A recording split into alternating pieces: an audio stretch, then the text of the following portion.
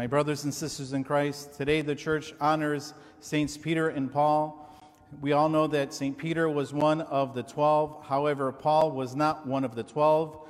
He was Saul by name. He was one of those who persecuted the Christians, persecuted the ones that had faith and belief in Christ. And one day he was made blind, and as he was blinded, Christ came to him and said, "Why do you persecute me?"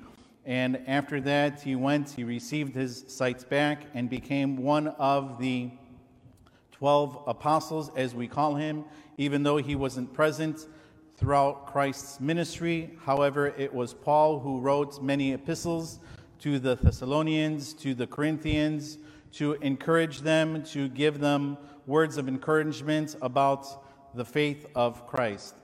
Elpizo thos kala osi yurtauzin simera chronia pola. For those that celebrate their name day today, chronia pola.